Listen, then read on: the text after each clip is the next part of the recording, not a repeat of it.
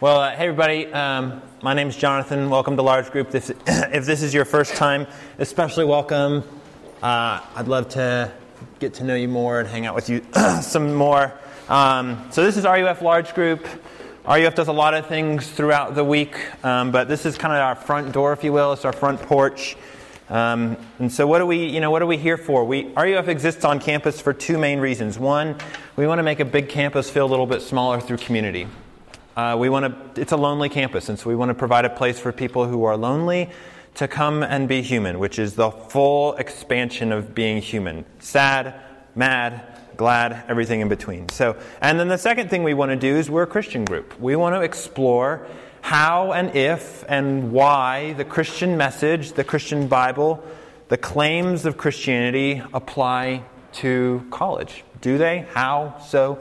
And we're all sort of in that process. So no matter where you find yourself on that, welcome. We're glad you're here. And if you're still newish to RUF, I encourage you come back. Keep coming back. Often it takes, as I've seen, it takes some time. You're not going to get to know this the first time. So come back. Come a couple of times. Just like you don't know a friend the first time you hang out, give this a couple of times. Come and hang out with us. Join a small group, come on an event, come paint with us on Saturday, and you'll get to know us a little bit more, see what we're about. So this semester, in our large group, we've been looking at the book of Leviticus. Leviticus is a really interesting book, as we've been seeing for the first couple of weeks, and we'll continue to see. It's got some parts that are really strange, but I think, as we've seen, I hope we continue to see, it's actually really, really relevant to the lives, to the way that we are living today, and so we're going to keep exploring that. And the way I want to start off by exploring it tonight is to maybe reach back and what feels like a little bit further for you, it feels more recent for me, to April 20, 2010. So I was in college at the time. I actually remember this pretty well. And it was, I remember I was on the, I was a nerd in college. I was reading the news, and I just saw something pop up that there was an explosion on an oil rig in the Gulf. And maybe some of you saw the movie, the Deepwater Horizon drilling rig had an explosion and ruptured off of the oil well, and oil started blasting out of the well into the ocean. And for the next almost 5 months, this thing was pounding oil out, and it pounded out 5 million barrels of oil over 5 months, which is the equivalent to, this is so staggering, 21 million gallons. 21 million gallons of oil piled out of here. So it was the largest accidental oil spill in history. It covered 68,000 square miles. That's half of the state of New Mexico in the Gulf area was covered in oil. And the oil could be seen from space. You can see in this picture. So you can see down here, here's the Gulf of Mexico. You can see in that whitish spot, that's where the oil is. But you can see how it spread out over the whole Gulf area. And the effects were, just staggering. They were environmental effects. There were economic effects, ecological, social, political. So ecologically, thousands of birds, thousands of animals got oil into their feathers and drowned and died, which is tragic, no doubt. Marine life, the whole ecosystem was affected because fish couldn't get oxygen, and so they were dying, which was, they were the prey, and so the whole thing got thrown off. The cost to clean it up cost $14 billion, and the total economic damage to tourism and fishing in the Gulf was $22 billion. So it's just staggering amounts of money from a gigantic pollution event. A gigantic, and so everything that the oil touched, even a little bit of it, was harmed and was hurt. It was polluted. So how does this relate to Leviticus? How does this tie into a book that was written 3,500 years ago to an ethnic tribe in the middle of the desert? Well, here's how it is. I think it's because of this. Like that oil slick, sin has a tendency to pollute everything around it. Sin has a tendency to pollute everything about. And I promised y'all when I said we were going to talk about Leviticus that we had to deal with sin. We have to look sin squarely in the face. And tonight, what we have to look at is the effect of sin polluting things in our lives. That sin is not just a harm to us as sinners, as individuals, but it actually, like an oil slick, it gets everywhere. It gets into everything, and it harms things around it. It harms anything it touches. And so tonight we're going to take a hard look at how sin pollutes and how God purifies. How sin pollutes and how purifies. So look with me at the text, and I'm going to read it, and then we'll make some quick observations. If you have your handout, your bulletin, look with me at the text, and this is God's word. And the Lord said to Moses, saying, "Speak to the people of Israel, saying, if anyone sins unintentionally in any of the Lord's commandments about the things not to be done, and does any one of them, if it is the high priest who sins, thus bringing guilt on the people, then he shall offer for the sin that he has committed a bull from the herd without blemish to the Lord for a sin offering. He shall bring the bull to the entrance of the tent of meeting before the Lord, and lay his hand on the bull, and kill the bull before the Lord. And the anointed priest shall take some of the blood of the bull and bring it into the tent of meeting, and the priest shall dip his finger in the blood and sprinkle part of the blood 7 times before the Lord in front of the veil of the sanctuary. And the priest shall put some of the blood on the horns of the altar of fragrant incense before the Lord that is in the tent of meeting, and all the rest of the blood of the bull he shall pour out at the base of the altar of burnt offering that is at the entrance of the tent of meeting." Verse 8, "And all of the fat of the bull of the sin offering he shall remove from it, the fat that covers the entrails, and all the fat that is on the entrails, and the 2 kidneys with the fat that is on them, at the loins and the long lobe of the liver, that he shall remove from the kidneys, just as these are taken from the ox of the sacrifice of the peace offering. And the priest shall burn them on the altar of burnt offering. But the skin of the bull and all its flesh, with its head, its legs, its entrails, and its dung, all the rest of the bull he shall carry outside of the camp to a clean place, to the ash heap, where he shall burn it up on the fire of wood. On the ash heap it shall be burned up." This is God's word. Let me pray for us. Father in heaven, thanks for this time that we can come once again and examine your word, see how it speaks to and affects our lives. Father, I pray as we look at a rather gory passage tonight that you would speak through it and speak to us. And in Jesus' name we pray. Amen. Hey, Stephen, can you go turn the heat down? It's getting hot in here. And maybe prop the door open. Thanks, man. Okay, so weird passage, right? Some weird stuff going on in here, right? We're talking about bull entrails, doing weird things with blood, weird stuff, right? Okay, so I told you this book has got some strange stuff that we're going to deal with. But remember what I said last week. As I pour water all over myself. The most important thing to remember when we're studying this book, the most important thing to remember is why it was written and who it was written to. Why this book was written and who it was written to. So if you remember, Leviticus was written to the ethnic Jewish people. They were called the Israelites about 3,500 years ago, and they had just been freed by the living God, this God of the Bible, from 400 years of slavery in Egypt, okay? So here they are, they've been freed from slavery, and not only had they just been freed, but the living God had literally nuked the superpower of the world, Egypt, in these 10 giant plagues and had brought them to their knees. And then they crossed the Red Sea, if you know the story. The sea splits open and they walk through it on dry land and they get to the other side. And now they're like this incredible God who is just so powerful comes and says, "I'm going to be your God, I'm going to dwell among you." And they're like, whoa. No. This can't happen. This God can't dwell among us. We're in trouble. We're in trouble if this God... This is the guiding question for this book of Leviticus, and it's this. The Israelites are asking, how does a holy and all-powerful God who destroys nations live among his people without also destroying them? How does a holy and powerful God live among his people without destroying them? The first question in their mind would have been, but look at us. We can't have this level of God living in us. He will destroy us. Well, why? because they were very, very aware of sin, of their own sin, and of the polluting effect that sin had on those around us. Here, they understood that sin doesn't just affect them, but that sin, it spreads out, it pollutes like an oil slick. Look at verse 3. Look at verse 3 with me. Look what it says.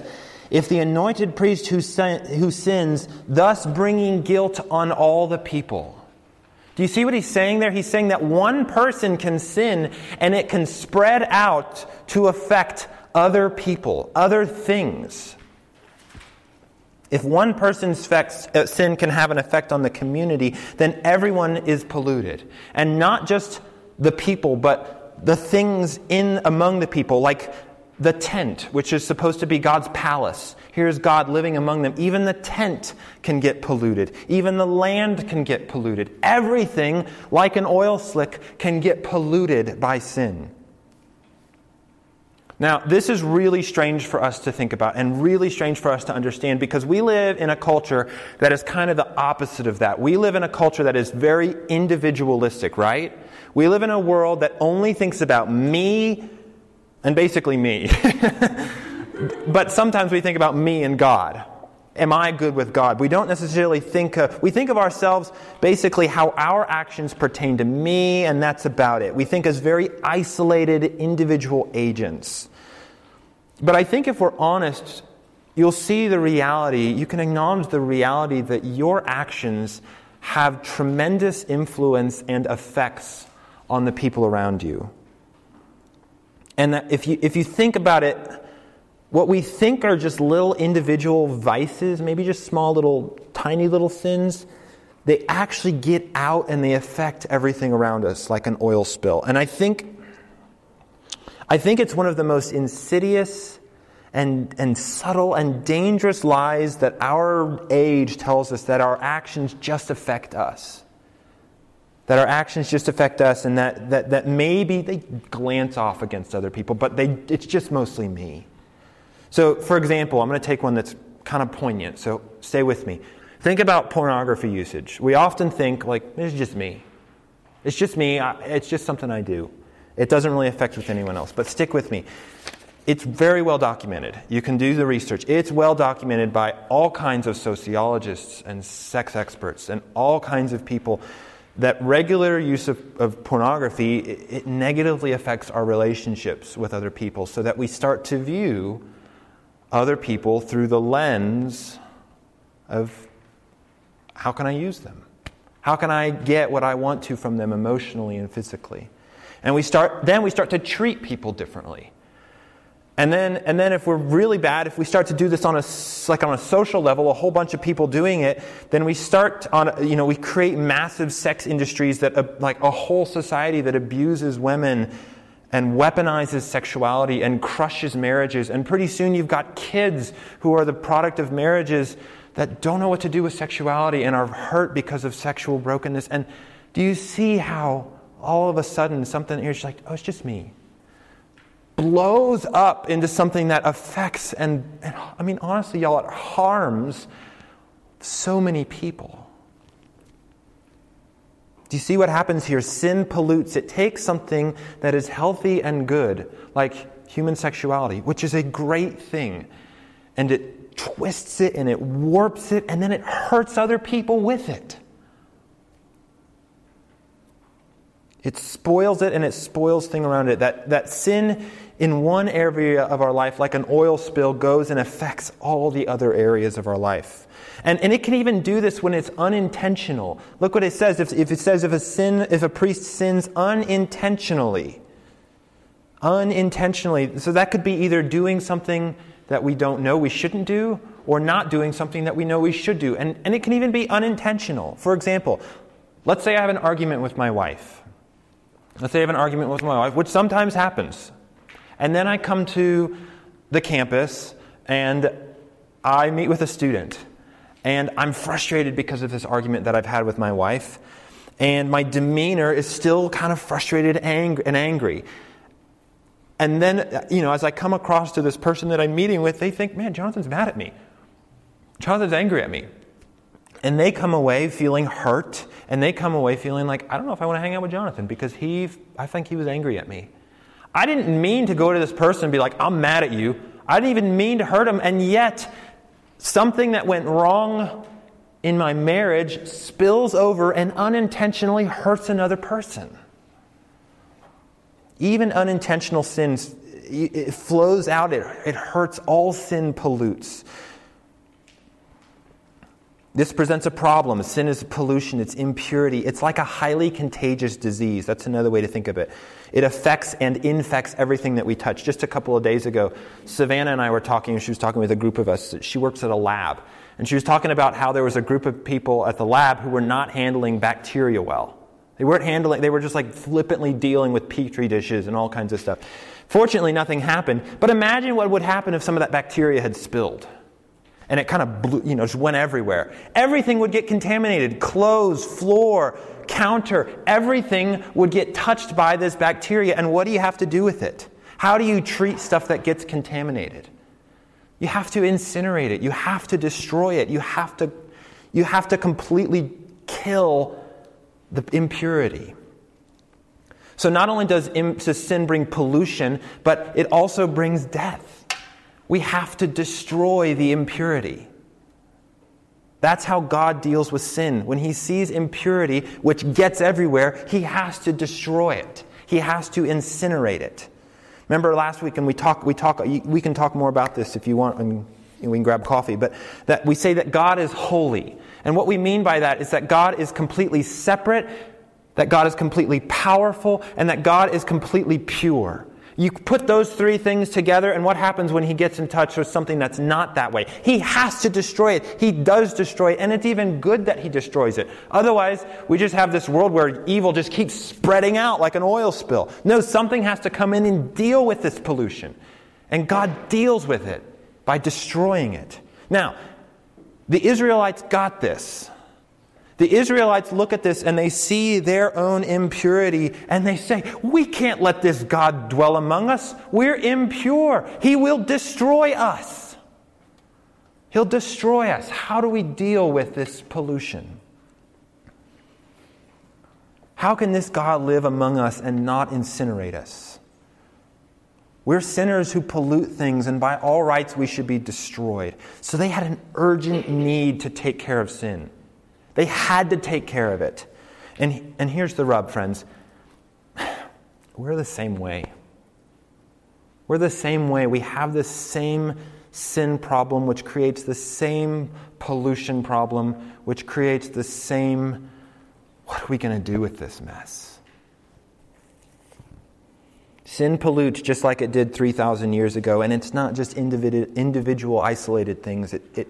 It gets into systems and it ruins all of systems. So sin hasn't changed. God hasn't changed. How are we going to deal with this? How do we deal with this pollution that sin does? I hope you feel the urgency of this, because the Israelites definitely did. They had to deal with this.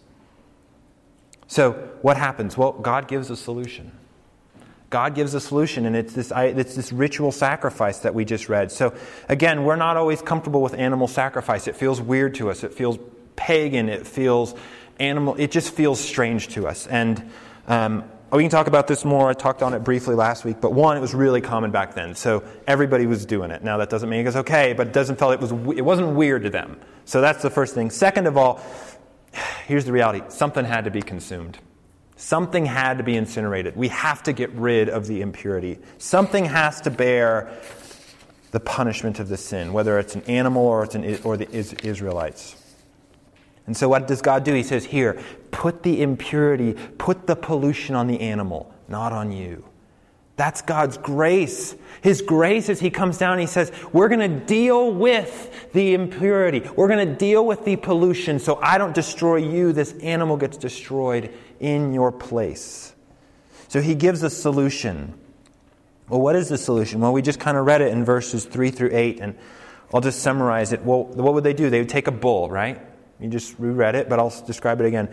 And they take a bull, they'd bring it into this place, this tabernacle, this tent of meeting, and the priest would put his hand on it. And what did that? It symbolized, well, he's impure. Now he touches it, and what happens to it? It gets impure. And symbolically and spiritually, all the impurity gets put onto that bull. Then what do they do with it? They take it and they kill it. And they cut its throat and it starts bleeding. What do? They capture some of that blood. And then they go into the tent of meeting, they go into the place of God's palace, and they start flicking blood on stuff. Because remember, sin pollutes everything it touches, and so somehow that has to get clean. Something has to pay for it. So symbolically and spiritually, we think it's weird, but somehow that blood cleans it. Not in an antiseptic kind of way, but it covers it up. It cleans it, it purifies it. It says something has suffered in place of. It cleans the impurity. Next, what do? They take the rest of the blood and they pour it out in front of the altar. I looked it up. The average cow has about 16 gallons of blood in it. That's a kiddie-sized pool. That's a lot of blood. So here they are pouring blood out, and it runs everywhere. And then they start burning the animal. And then they take the rest of the animal and they take it out of the camp, which symbolically represents we're taking this thing that is impure and we're throwing it out of the camp. So what has happened? We are left with a burned animal, a giant lake of blood, and an animal that's taken out of the camp. It's bloody stuff. It's gory, gory stuff. It is a gruesome process. But what does it do? It forces them to see the effects of their sin. They are looking it dead in the eye as they kill an animal, as they look at a pile of... it's gruesome, but they're like, this should be us. This should be us, and this animal is taking our place. Again, I said this last week. I think this is very foreign to us. It feels pagan, but that sort of thing. But I think the reason that this feels strange to us is because we have lost the weight of sin in our world. We don't feel the urgency of it. We don't feel the urgency that they felt of, we've got to deal with this. How? And I think to the extent that we begin to dwell on our brokenness, our sinful pollution, and God's holiness, this starts to make a lot more sense. You start to see even your need for it. Now, this is a temporary solution. Otherwise, they'd have to keep doing it over and over again, because a cow can't pay for human sin. Of course not. Of course it can't. Now, again, I made the joke last week, we don't slaughter bulls in RUF. That would be weird. So what changed? Once again, what changed so that we don't kill bulls, but that we can deal with sin and its pollution? The difference is Jesus Christ, that He is the better and perfect solution. He is the better and perfect purification. Animal blood is temporary. It cannot pay for sin fully. Something better, something permanent, something perfect had to come and deal with sin forever, permanently, constantly, for all time. Listen to this. This is from the book of Hebrews. This is another book in the Bible, and it's reflecting on Jesus and what He's done. Listen to this. It says, "But when Christ appeared as a high priest through a greater and more perfect tent, He entered once and for all into the holy places, not by means of blood of goats and calves, but by means of His own blood, thus securing eternal redemption. For if the blood of goats and bulls and the sprinkling of defiled persons with ashes of the heifer sanctify for the purification of flesh," listen to this, "how much more will the blood of Christ, who through the eternal Spirit offered Himself without blemish," He was perfect, without blemish, to God. For what end? To purify our conscience from dead works to serve the living God. Do you see what this means, friends? Do you see what this means? It means that Jesus is the greater, permanent, purifying sacrifice. That means that He died not just for your unintentional sins, not just for your sins, but for the sins of the whole world. And that He did it, His sacrifice was permanent. His sacrifice happened, and now His Just like an oil slick spreads out, now his blood spreads out and starts beating back, dealing with, conquering, cleaning, purifying all of the pollution of all the sin and all the effects in the entire world. That's the gospel, friends, that as far as sin goes, as far as the curse of sin goes, his blood goes further. His blood goes further and cleans deeper than even our sin can pollute. It's just like the song that we sang. One time, once for all, death in his grave brings life. All right, so what does this mean? How does this affect you and me? 2,000 years later after Jesus, in the middle of another desert in New Mexico. Well, a couple of things. First, for those of you who don't know where you are with Christianity, you're like, I don't know, I'm still exploring. I'm thinking about ideas. I'm thinking about faith. I challenge you. Hear me say this. I don't know how to say it. I love you while I say this. But I challenge you to think about sin. I challenge you to think about pollution. And maybe even the role that you play in that. That you might be a sinner who needs to be purified. And if you think that's strange, if you think that's confusing, if you think that's offensive, come talk to me. I'd love to talk about it. You listen to me for 30 minutes, I'll listen to you for an hour. We'll make a deal. And we can talk through it. Feel the weight of sin. Feel the need for purification like the Israelites did. And see how Jesus offers that perfect purity. Second, for those of you who are Christians and you're like, I know I'm a Christian. Here's how this applies for you. I think there's two applications. First, we've got to be tenacious about our sin.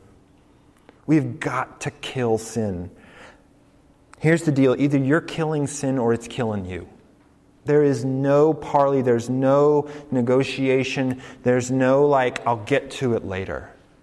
We cannot be ambivalent or complacent about sin in our lives. So here's my challenge to you for this week. Find the little things that you sort of allow yourself, that you just say aren't that bad. And I often find there are things that we don't even mean to say they're that bad. We just kind of subconsciously say I'll get to it later. Find those things and go at them, knowing that they are harming not just you, but those around you. The longing glance at someone who you find attractive. The night you just get tipsy, but you're not drunk, just to take the edge off. The peek at a friend's test, nursing a silent grudge, maybe against someone in this room, ignoring a difficult friend just because it's easier or I'm in a hurry. Y'all, I say these things and I just feel it point right back at me. I'm in the same boat with you. Be merciless on sin.